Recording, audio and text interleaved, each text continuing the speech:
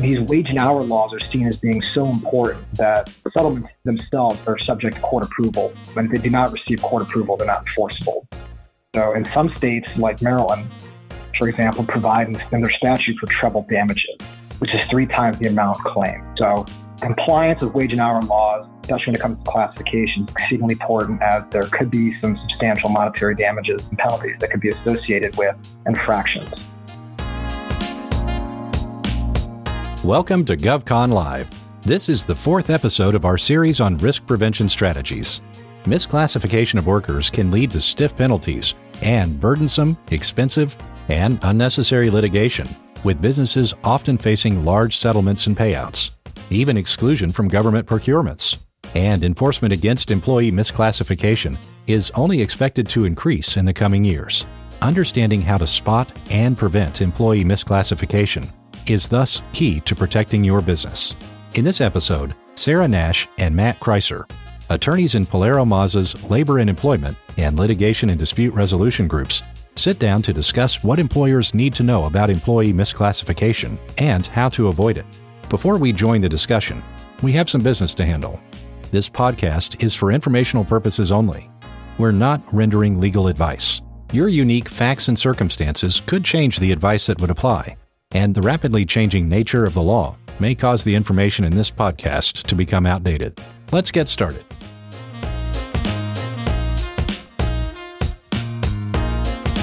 Good afternoon, everyone. Thank you for joining today's presentation on employee misclassification, the high cost in doing so, and what employers should know to mitigate their risk.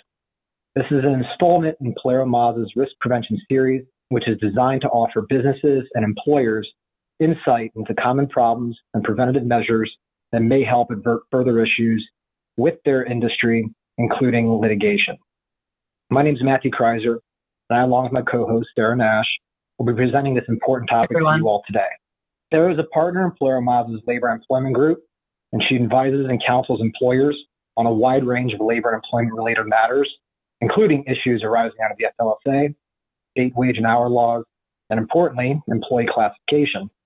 Myself, again, I'm Matthew Kreiser, and I'm an attorney in the firm's litigation and dispute resolution group. I represent a wider range of businesses in complex commercial litigation matters before state and federal courts, which includes litigating claims under the FLSA and state wage and hour laws. A little bit about our firm. PilieroMazza is a business law firm that provides legal services to commercial entities, government contractors, and healthcare providers. We offer a wide range of legal services to business, including counseling on wage and hour matters, along with representation if claims are brought into court. Sorry, I had to give a little plug for our litigation group. Overview of today's presentation. To provide an overview, we will be discussing a number of topics related to the classification of employees and personnel. We will be primarily focusing on the distinctions between exempt and non-exempt employees under the FLSA, and the differences between employees and independent contractors under the Department of Labor or DOL's regulations. Now, some of the issues we'll touch on today when discussing these topics are very nuanced and could be their own separate presentation. For example, specific FLSA exemptions under the statute and their applicability to employees. In the interest of time, we cannot go too in-depth on some of these issues due to their complexity. So for today, we will be discussing an overview of the importance of properly classifying employees and a business's personnel, the FLSA, and some basics with regard to the statute's minimum wage provisions and overtime pay requirements, the distinguishments between exempt and non-exempt employees, the most commonly used FLSA exemptions, the difference between an employee and an independent contractor, common errors that lead to misclassifications of employees, and the potential cost of misclassifying personnel. Misclassification, whether it be decisions concerning whether an employee is exempt or non-exempt, or whether an employee is an independent contractor, misclassification is one of the most common infractions of the FLSA and the DOL's regulation. Classification and misclassification affects virtually every business industry. No one and no business is immune to problems stemming from improper classification. Since the early 2000s, we've seen cases concerning private and government enforcement of wage and hour laws, including the FLSA, to have nearly quadrupled, which poses a significant risk to businesses and employers.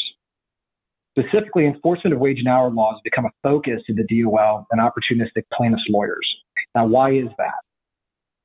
Generally, there are important public policies to ensure that workers, and especially when it comes to low-wage workers, that they are being paid correctly and receiving all the compensation that they're entitled to receive and performing their duties. Wage and hour laws are seen as so important that persons, even if they're willing to do so, cannot privately consent to waiving the applicability of state and federal wage and hour provisions.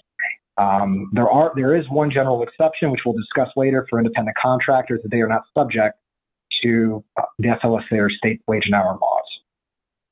And wage and hour statutes themselves, be it the FLSA or for your applicable state, provide incentives to employees and the government to enforce their provisions.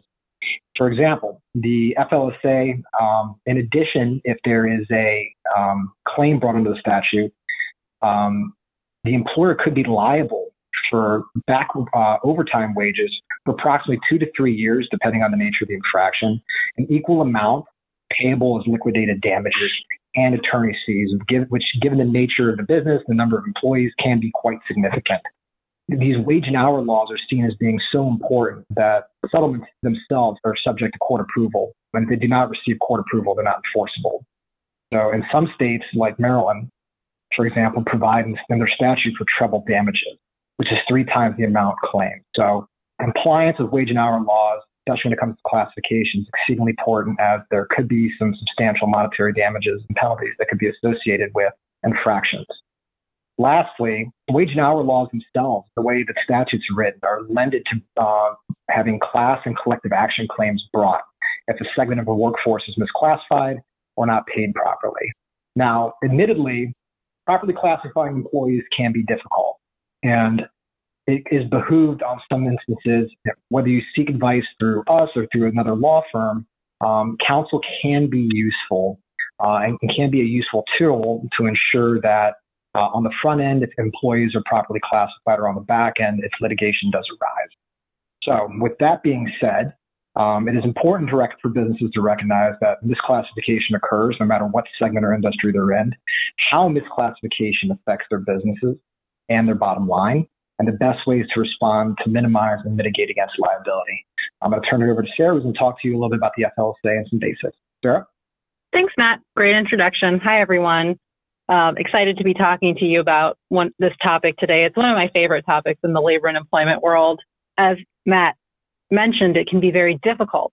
That said, it is not a science so much as an art. So while there are cases out there that specifically identify where some employees would be exempt and others would be non-exempt, more often than not, you are looking at job classifications that do not fit within a neat description, especially with the way the workforce is nowadays.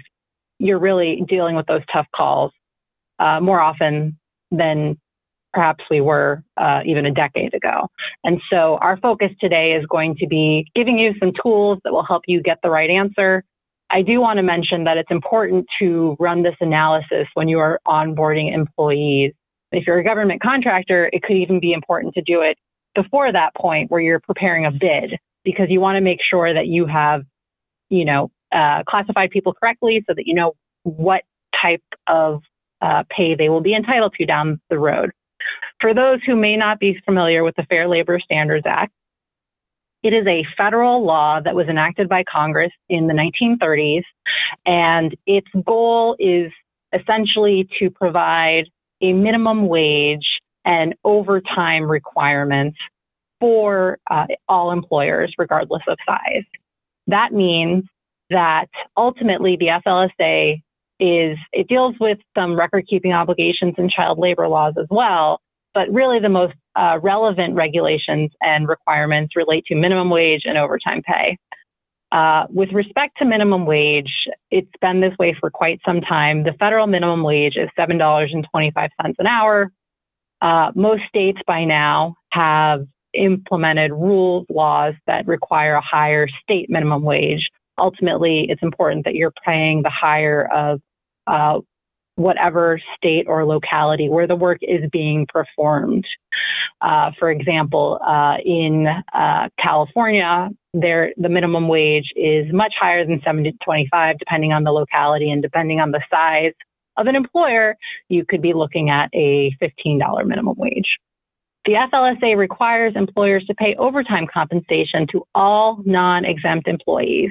We're going to go into detail today about how you know if someone is non-exempt. And when we refer to non-exempt, it's saying that they are not exempt from the FLSA regulations.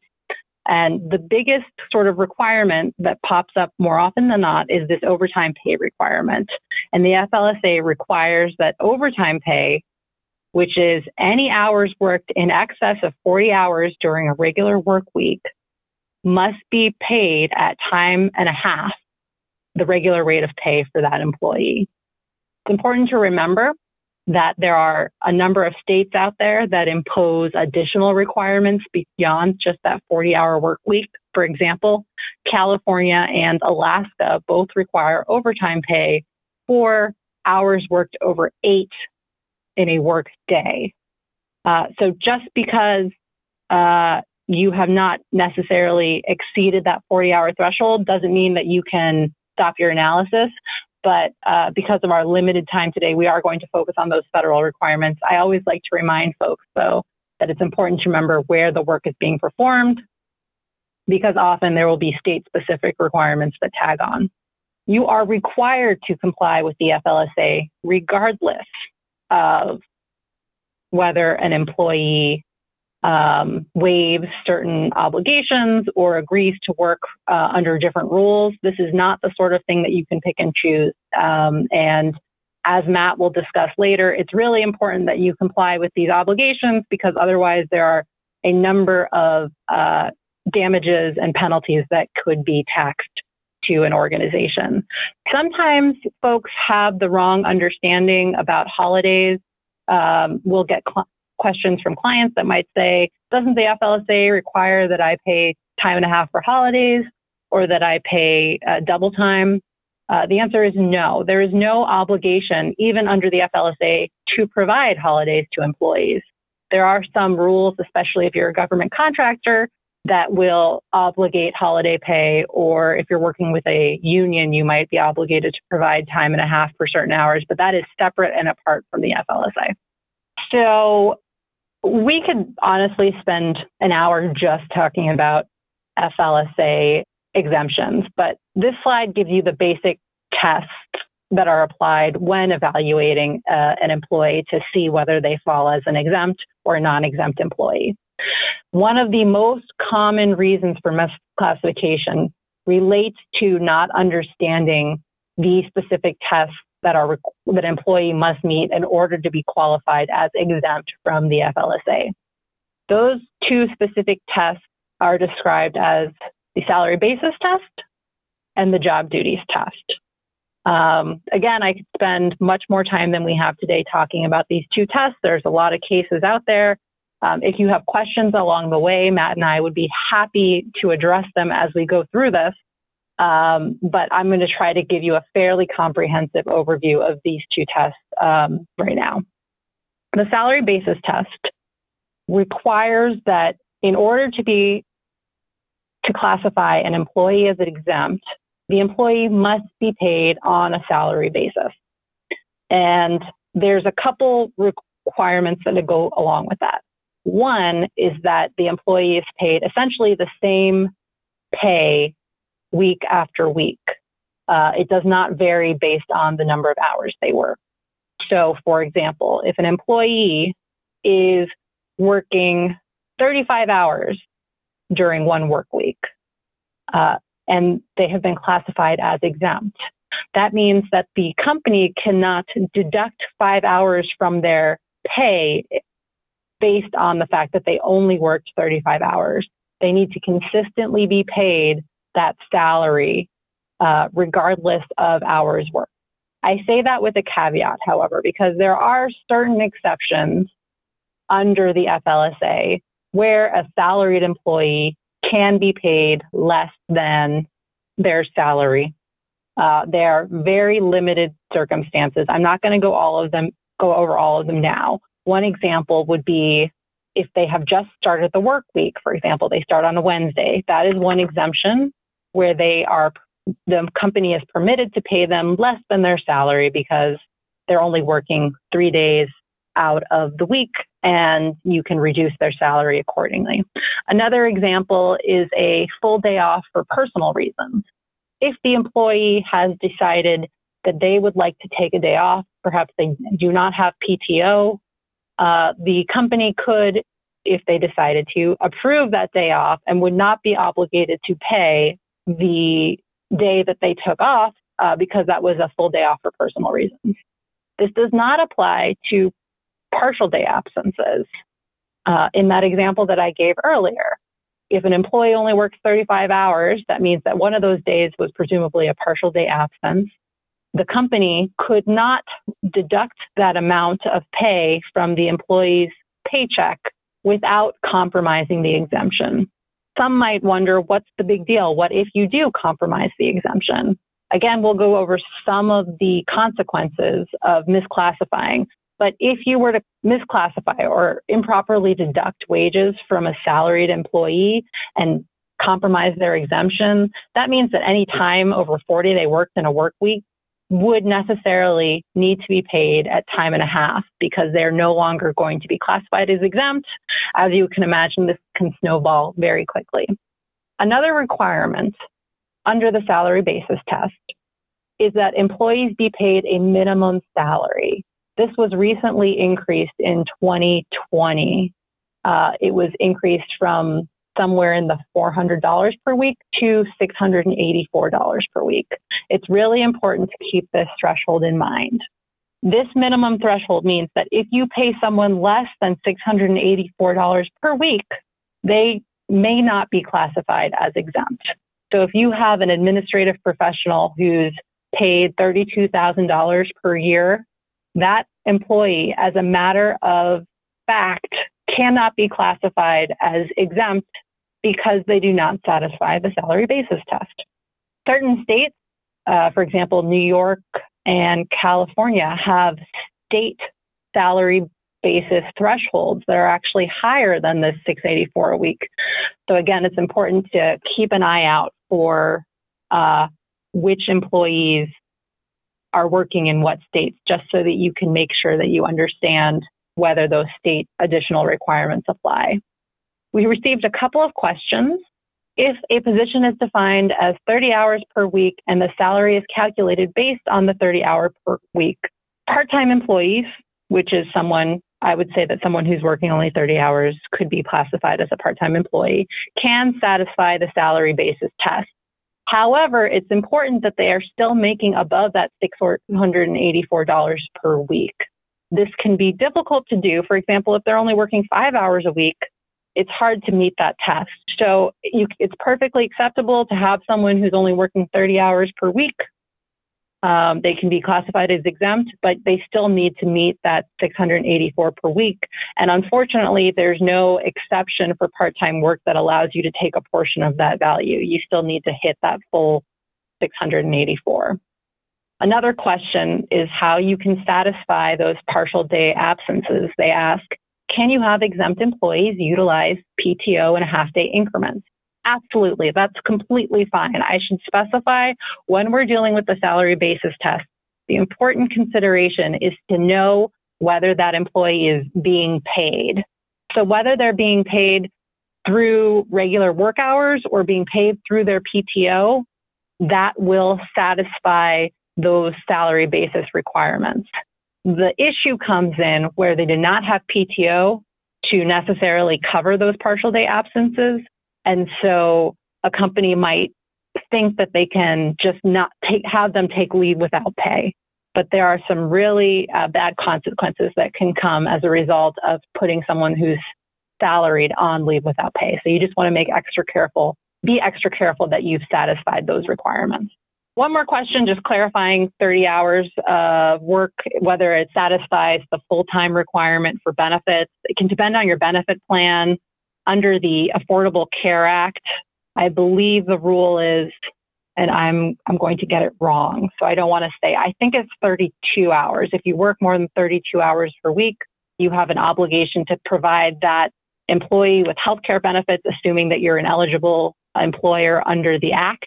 And so really, these, other than the Affordable Care Act, it's up to the company on how they want to define part-time work.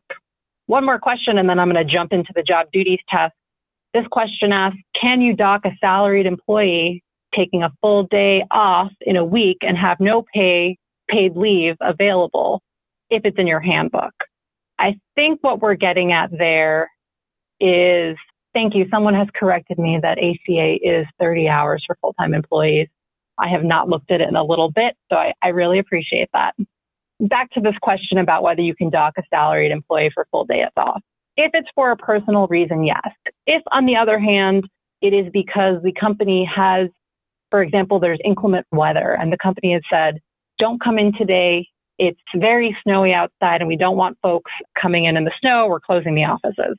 That does not qualify as a personal reason, which means that that full day absence would not qualify as a exception to the salary basis test. One more question. I know I said that was my last one, but there's one more here. And I think this is a really interesting area of the law. So I really welcome questions to be able to focus on some of the real world issues that are popping up. I hope it's helpful for those who are on the line. This question asks, can you classify a position as exempt and pay full-time employees in that position on a salary, but part-time employees hourly? Yes, absolutely. That is a great way to sort of deal with the part-time salary basis issue. As long as you have a good reason for why employees are classified as exempt when they're full-time and non-exempt when they're part-time, strike that, reverse it, completely acceptable to get the job done that way. Moving on to the job duties test, which we talk a little bit about here and on the next slide. The job duties test ultimately is going to look at the work that the employee actually performs. And it's really important that that emphasis actually performs is included, because often we'll get a lot of clients, for example, to just give us a job title and say, oh, well, they're VP of Human Resources, so clearly they're exempt. If that person, regardless of their title, is in the back filing papers all day without any independent discretion, that is going to disqualify them from being exempt. So it's important, as you're looking through these issues, that you're really evaluating the actual job duties that are performed. So the FLSA excludes certain jobs and employees from its overtime pay provisions. And this is really getting into that issue of the job duties test. Exemptions, there's a recent case law that gives employers a little bit more benefit of the doubt than it used to. That said, the DOL is still going to heavily scrutinize classifications. And one of the best ways to avoid scrutiny is to make sure that you're documenting the reason for your classification. There is a safe harbor in the law that essentially says if you have attempted to classify the employees, which means you have a record of describing the job duties and you have a reason for why you believe that they are exempt under one of the named exemptions, that will save you from certain penalties. So it's really, we always recommend that, especially if there are job positions that might go one way or the other, get a thorough review of those job duties and include them somewhere documented in a personnel file, so that if there is a DOL investigation down the line, you have records that show that you actually did put thought into the way that you've classified folks. Matt would be upset at me if I did not also mention there are exceptions to certain employer industries. So the Railway Labor Act, Motor Carriers Act, they are excluded from FLSA coverage. Matt, did you have anything else you wanted to add about those exceptions? Thank you for giving my shout out there to one of my favorite acts, the Motor Carriers Anytime. Act. Just to build off that, sometimes you can employers can back in to protection under the FLSA. The Motor Carrier Act reminds me of this case I was on here a while ago that dealt with trash removal and other kind of refuge removal services. The business was nationwide. And they classified their employees that were on the trucks, picking up the trash, driving the trucks, all as I'm going to talk about in a little bit, independent contractors. And when I met with them after a lawsuit was filed, and a lot of times when there's misclassification that occurs, it's kind of brought to the employer's attention through either a claim for benefits that's given to employees or to non-exempt employees, such as overtime. And these matters have to get resolved. And looking in at their classification of the persons as independent contractors, they ended up being quite clearly employees. But they got lucky because the persons that were working on the trucks were subject to the Motor Carriers Act. They did not qualify for overtime under the FLSA's provisions. Now, with that being said, now that they're employees, which I'm going to talk about later, there was tax consequences that are associated with that. But not to steal too much of Sarah's airtime, there are exceptions to the FLSA by statute in addition to the jobs that are itemized under the statute. Thanks, Sarah. Anytime. Thanks for that rundown, Matt. So yeah, there are exceptions that do apply. Again, because of our kind of limited time today, we're focusing on some of the more common areas of exemptions that you might see. Certainly, if folks are working in a particular industry that you don't believe the FLSA requirements might apply, welcome to reach out to us offline and we can address those a little bit more directly. The most commonly used exemptions are going to be exemptions for executive duties, administrative duties, and professional duties. There's also exceptions for sales employees, computer employees, and highly compensated employees. I'm going to focus really quickly on just some of those first three, because I think those come up more often than others, depending on the industry that you're working within, obviously. With an executive, the important thing, again, you want to first make sure that they satisfy the salary basis test. Assuming that they satisfy the salary basis test, you can go to the next primary job duties test. You've noticed that it's no longer the duties test that I'm referring to, it's the primary duties test. Ultimately, for these employees, you want to make sure that their primary job duties satisfy the requirements. If occasionally an employee will engage in filing or will engage in something that does not require the type of independent discretion that usually would be attributed to these exempt positions, that is completely fine. However, the minute that most of their job duties are non-exempt is when you're going to run into trouble with classification issues. So for an executive employee, as part of their primary duties, one of the questions you want to make sure is that they are not engaged in manual labor. What does that mean? Often we might get questions, for example, about employees who are working, suppose that they're working on an oil rig. If the employee that you are looking for the exemption is more often than not, if their primary job duties include working with their hands, you're going to likely have trouble classifying them as exempt because they are engaged in that manual labor. Assuming that they are not engaged in manual labor, for an executive, you will want to make sure that they satisfy essentially two requirements. One is that they direct at least 2 full-time equivalent employees. And when I say full-time equivalent, that could be 1 person and then 2 part-time folks, or 4 part-time folks, or 2 employees who are full-time. The important thing is that that individual is managing at least or supervising directly those 2 individuals. They will be allowed to be classified as an executive. There is another requirement, however. They need to also have certain authority to effectively supervise and manage the employees. What does that mean? Do they have the right to hire and fire individuals? Or can they effectively make recommendations that whoever higher up will ultimately take into consideration their recommendations? That's generally going to satisfy the executive classification.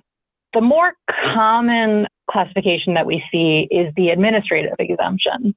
But it's important to note, as I mentioned earlier, this job duties test extends much further than just the title. Just because someone is titled as an administrative professional, for example, does not mean that they automatically qualify as exempt. When it comes to evaluating whether someone satisfies the administrative exemption, the important thing is to look at, there's essentially two issues. One, does the employee exercise discretion and independent judgment in general? And second, do they exercise that discretion with respect to matters of significance? This is really, I'd say this is one of those more complicated areas of exemption, because when it comes to what's a matter of significance, there's a lot of variation. Examples of what might constitute whether something is of significance would involve advising a company on business operations, or advising on government relations or quality control. It's not enough to simply take instruction and have no independent discretion. Filing papers, for example, is not going to satisfy that independent judgment over matters of significance. It has to be something that ultimately really impacts the company. Lastly, professional exemption is something that will come up fairly often. There's actually two different types of professional exemptions. There's the learned professional, and then there's the creative professional. Ultimately, with the learned professional, it's going to require an advanced degree in learning or science. Often just a bachelor's degree is not going to be sufficient. You're going to want to have a prolonged course of study that ultimately that individual worker is using on a regular basis. I'm not going to get into the sales exemptions and the computer exemption and the highly compensated exemption, other than to say the number of times that I have seen folks try to classify a computer employee as exempt just because they work on a computer. It's getting to the point where I feel like I need to make a professional service announcement. Just because someone works on computers does not mean that they satisfied the exemption. If you have folks who are classified as computer employee exempt, I would encourage you to go and look at the actual definition on DOL's website of what it takes to be a computer exempt employee, because it is a very high threshold and it involves a special type of knowledge and work that goes hand in hand with working on those computers. So just go look, make sure that you're properly doing it. Matt touched on this earlier, but independent contractors are not covered by the FLSA overtime or minimum wage standards. I do want to add a big caveat there. And if I was going to really make this accurate, I would revise the statement just a little bit to say properly classified independent contractors are not covered by the FLSA. Matt's going to get into this shortly, but it's important.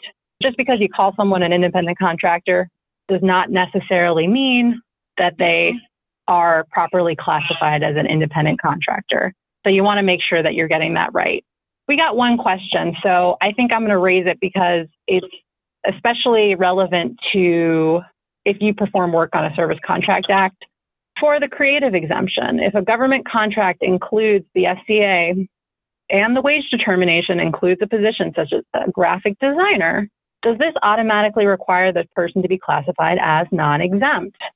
So this is a great question, mostly because the SCA is one of those additional reasons that it's really important to get your folks properly classified, because if you do not properly classify them and they're working on an SCA, all those lists of the worst case scenario that Matt went over are suddenly multiplied, because not only have you violated potentially the FLSA for failing to classify someone appropriately, but for those who may not be familiar with SCA requirements, it requires a minimum prevailing wage be paid.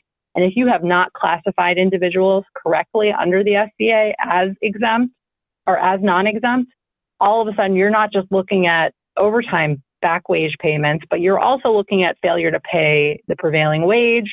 You're looking at failure to pay holiday requirements and sick leave requirements and PTO requirements.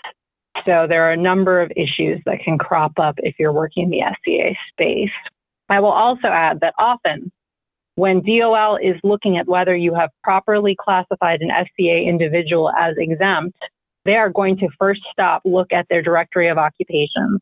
That's a nifty little directory that DOL has published that essentially has a list of hundreds of different job classifications. Chances are, if the job that your employee is performing is included in that SCA directory of occupations, DOL is not going to accept that that employee is exempt. If you do want to continue to classify them as exempt, you better have a really good reason for why they satisfy. In this case, the question is about a graphic designer, for why they satisfy the creative or learned professional exemption. Because ultimately, FLSA law applies to whether this employee is exempt or non-exempt. So if you can properly classify them as exempt, great. But if you don't, it's going to be a little bit of a uphill battle because DOL believes they already see the writing on the wall.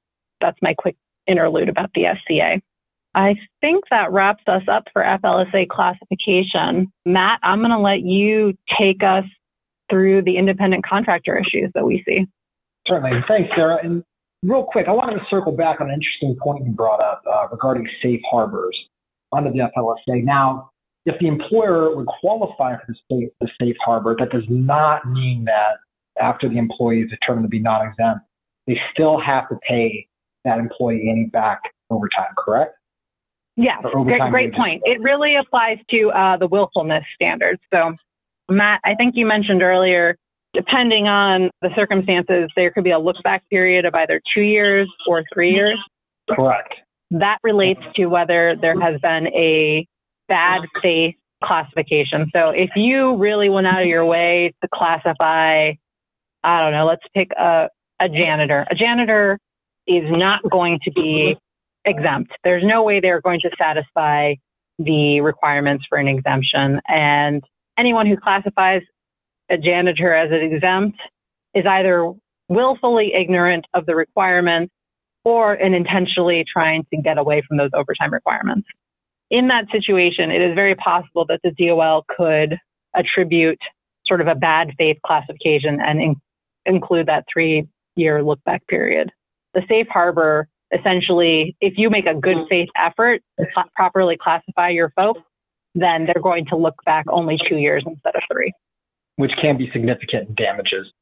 Absolutely. Unfortunately, some states have much longer periods of look back. And so, again, just because you get out of the federal requirement doesn't necessarily mean you're home free. There could be some additional state requirements that apply. All right. Thank you very much, Sarah. And so now with respect to independent contractors, you might be asking just, what is an independent contractor? Well, an independent contractor, self-employed person or entity, contracted to perform work for or provide services to another entity as a non-employee. And the entity paying for the services of the contractor. Now, we see an independent contractor relationship often in construction and government contracting world. Now, independent contractors, again, are not employees within, if they're, as Sarah pointed out, they're properly classified. They're not employees within the meaning of the FLSA or the DOL's regulation. In essence, an independent contractor is self-employed, and they are their own business. Now, common types of independent contractors, in addition to the construction and government contracting industry, can include freelance writers, auto repair mechanics, newspaper delivery. I'm kind of dating myself here. I used to deliver newspapers earlier in my life, cable TV installation, and physician assistants, and other medical personnel.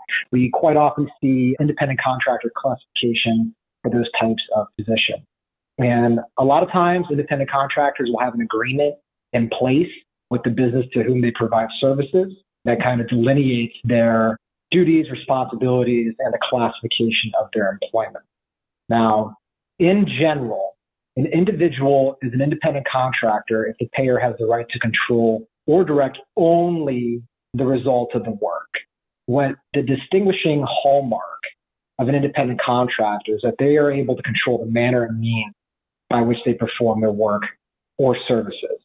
If that control for how they go about performing their work or services is given up to the entity they contracted with, they are not likely to be considered an independent contractor. As I'll touch on here in a little bit, this control aspect is really one of the single biggest factors in determining whether or not an independent contractor is truly, as a matter of fact, and law, an independent contractor.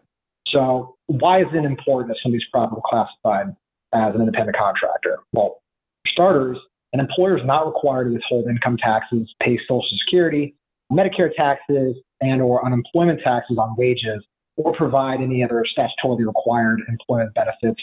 For example, if a state would require that for employees, they be given healthcare insurance, or be provided a 401k retirement account, that does not apply in general to independent contractors. The payment of these taxes is the responsibility of the contractor, and they are typically compensated or paid at the end of the year. That payment is reflected in an IRS Form 1099. Now, how do we know if someone is in fact an independent contractor? As we touched on, both Sarah and I earlier, calling someone an independent contractor does not make them so. In my example under the Motor Carriers Act, the employer wanted those employees to be classified as an independent contractor for the benefits I just talked about. You don't have to pay taxes, withhold Social Security, Medicare taxes, provide health insurance. And so the rationale was just classify them as independent contractors. And you cannot do that. Just the simple fact that you want a person to be an independent contractor does not make them so.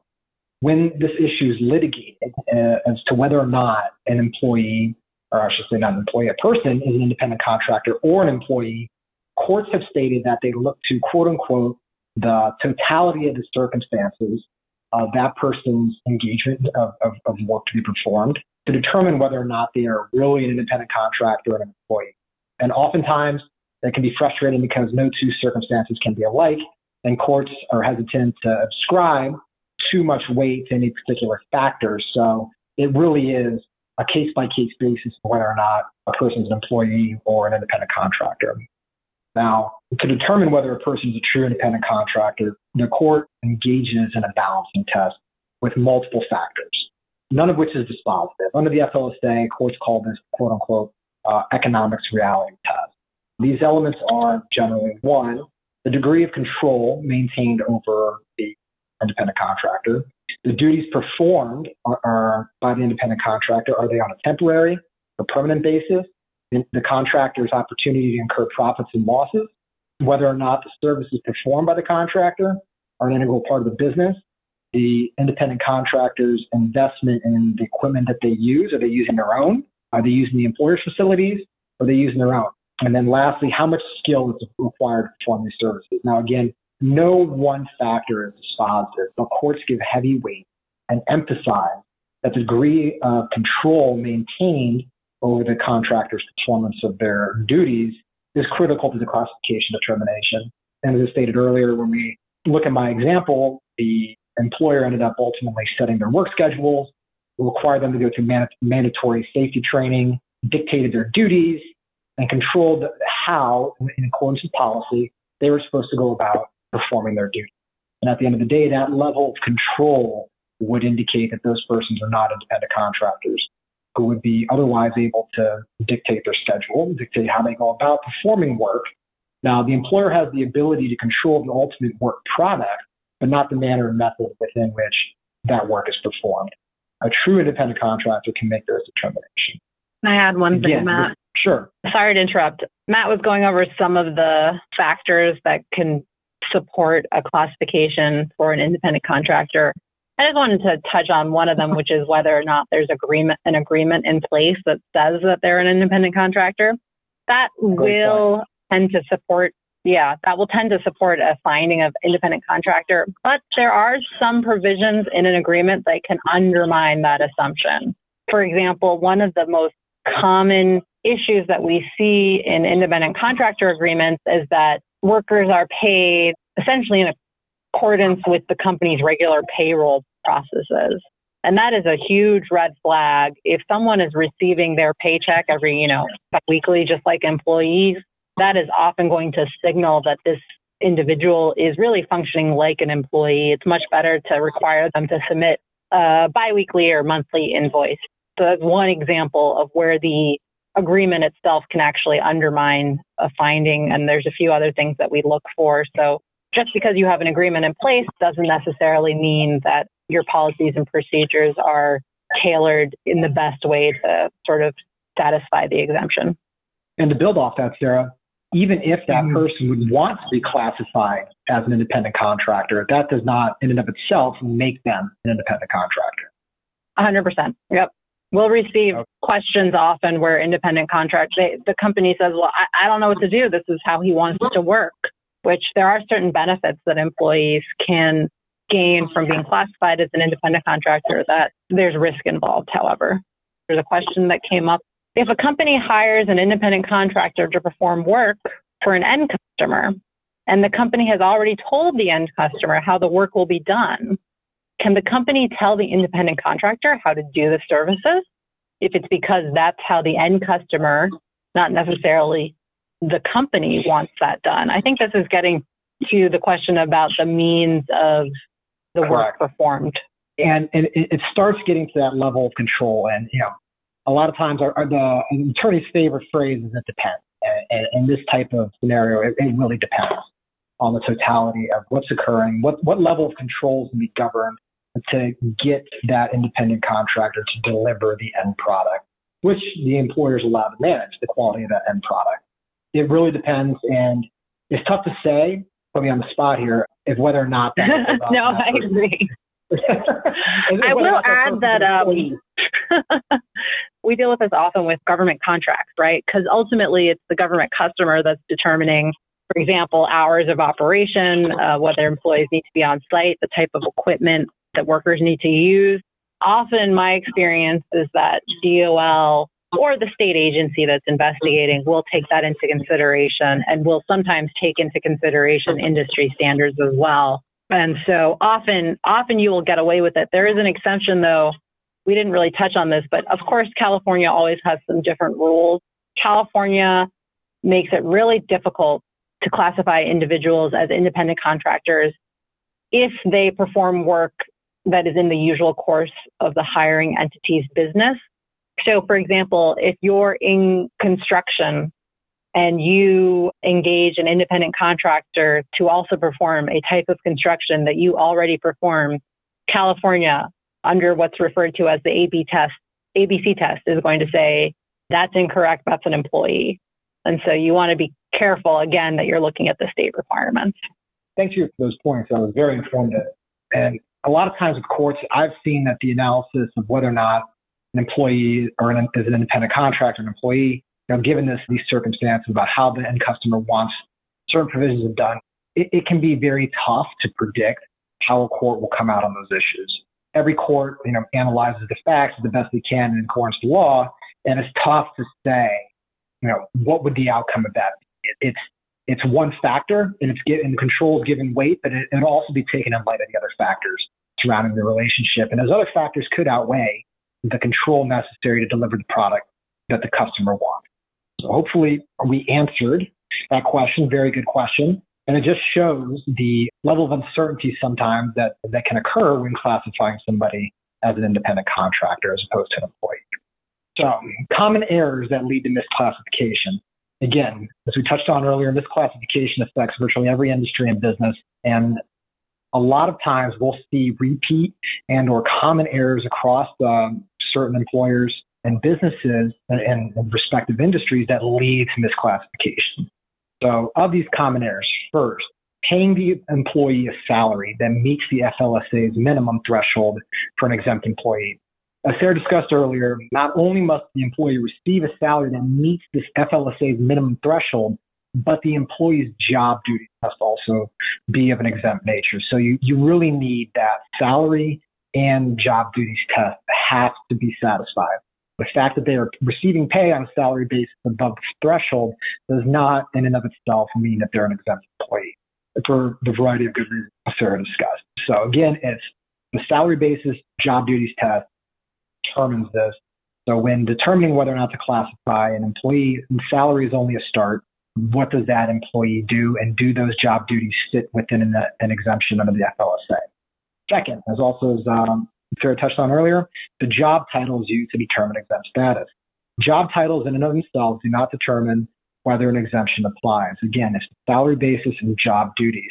That job title could be of an executive nature, title as a director or what have you, but when you drill down to what they're actually doing, the duties can be of a non-exempt nature. Rarely you will see that for persons higher in especially management thresholds, but depending on what the job duty is, and does that comport with the job title? The job title is not going to win out if a lawsuit is brought and the employee claims to be non-exempt. The job title that they operate under will not carry the day.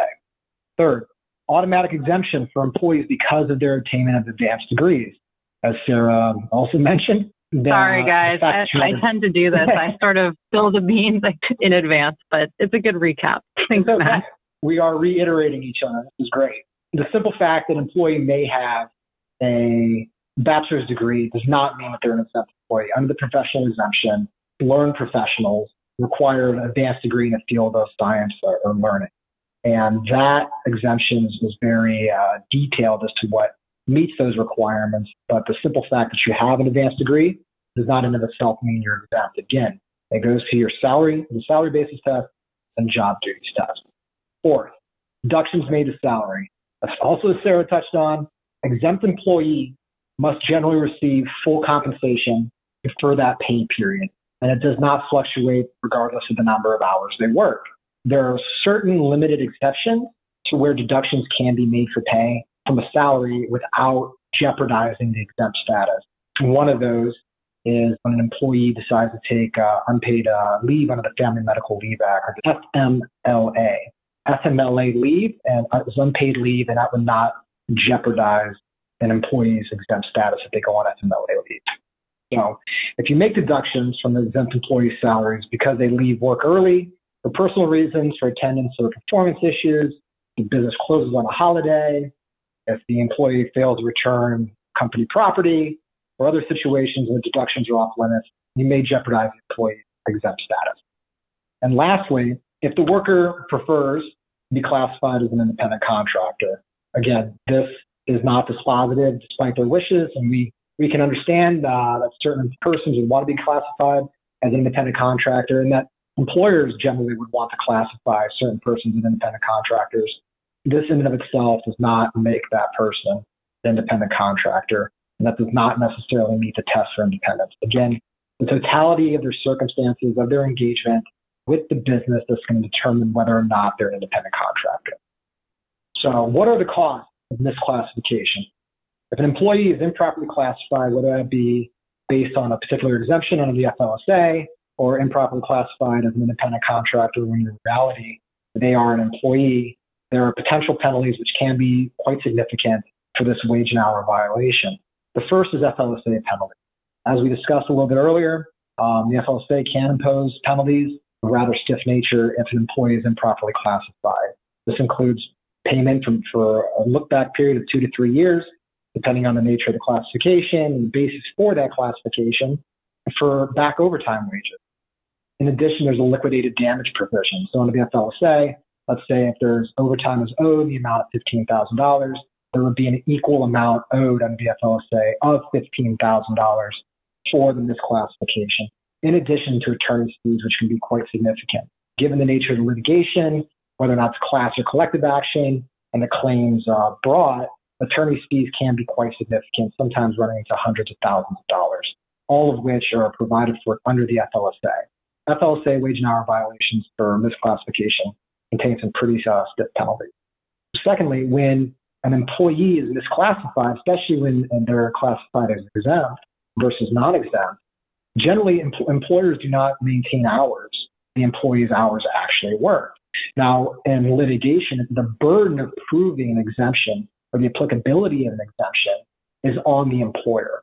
And if that fails at trial or in motions practice, and the employer cannot prove the hours the employee actually worked, courts will give significant weight to the employee's version of events and what hours they claim to work, because there's no competing evidence to show what hours that employee actually worked, because the employer didn't maintain that under the thinking that they were exempt.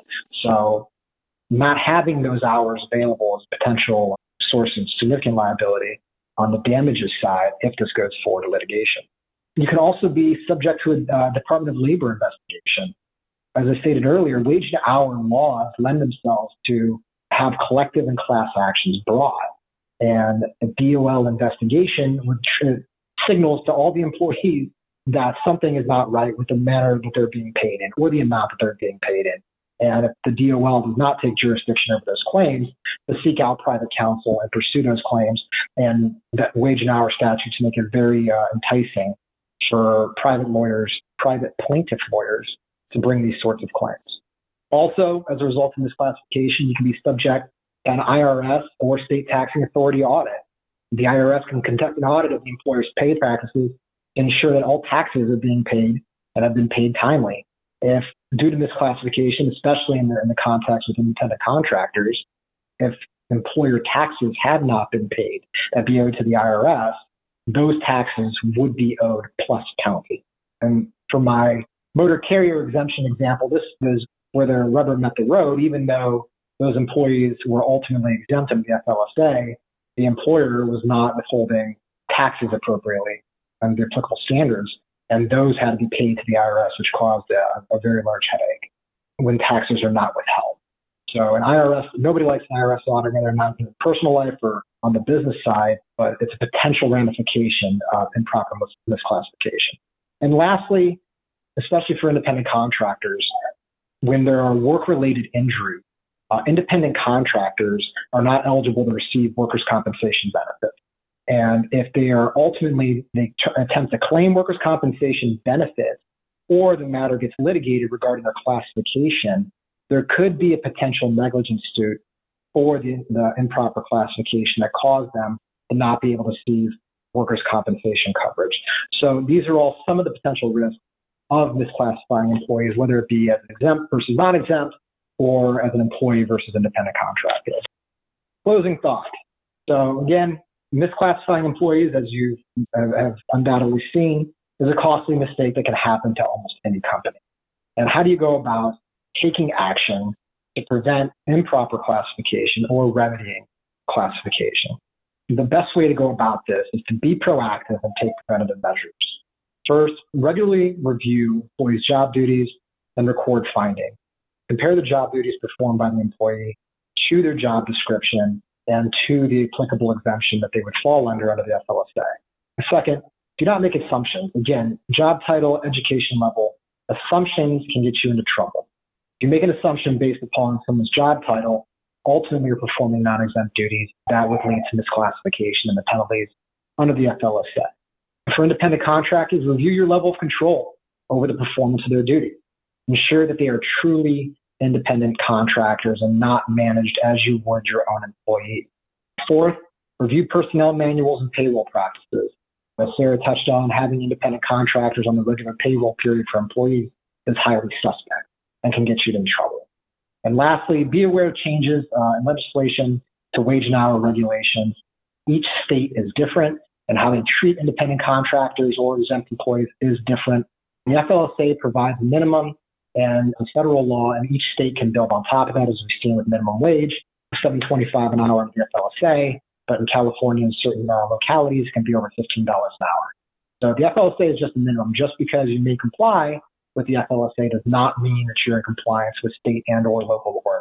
And if in the event that you have identified that misclassification has occurred, it's important to correct and report the misclassification. The Department of Labor and IRS's website each contain instructions on how to correct misclassification and report suspected misclassification.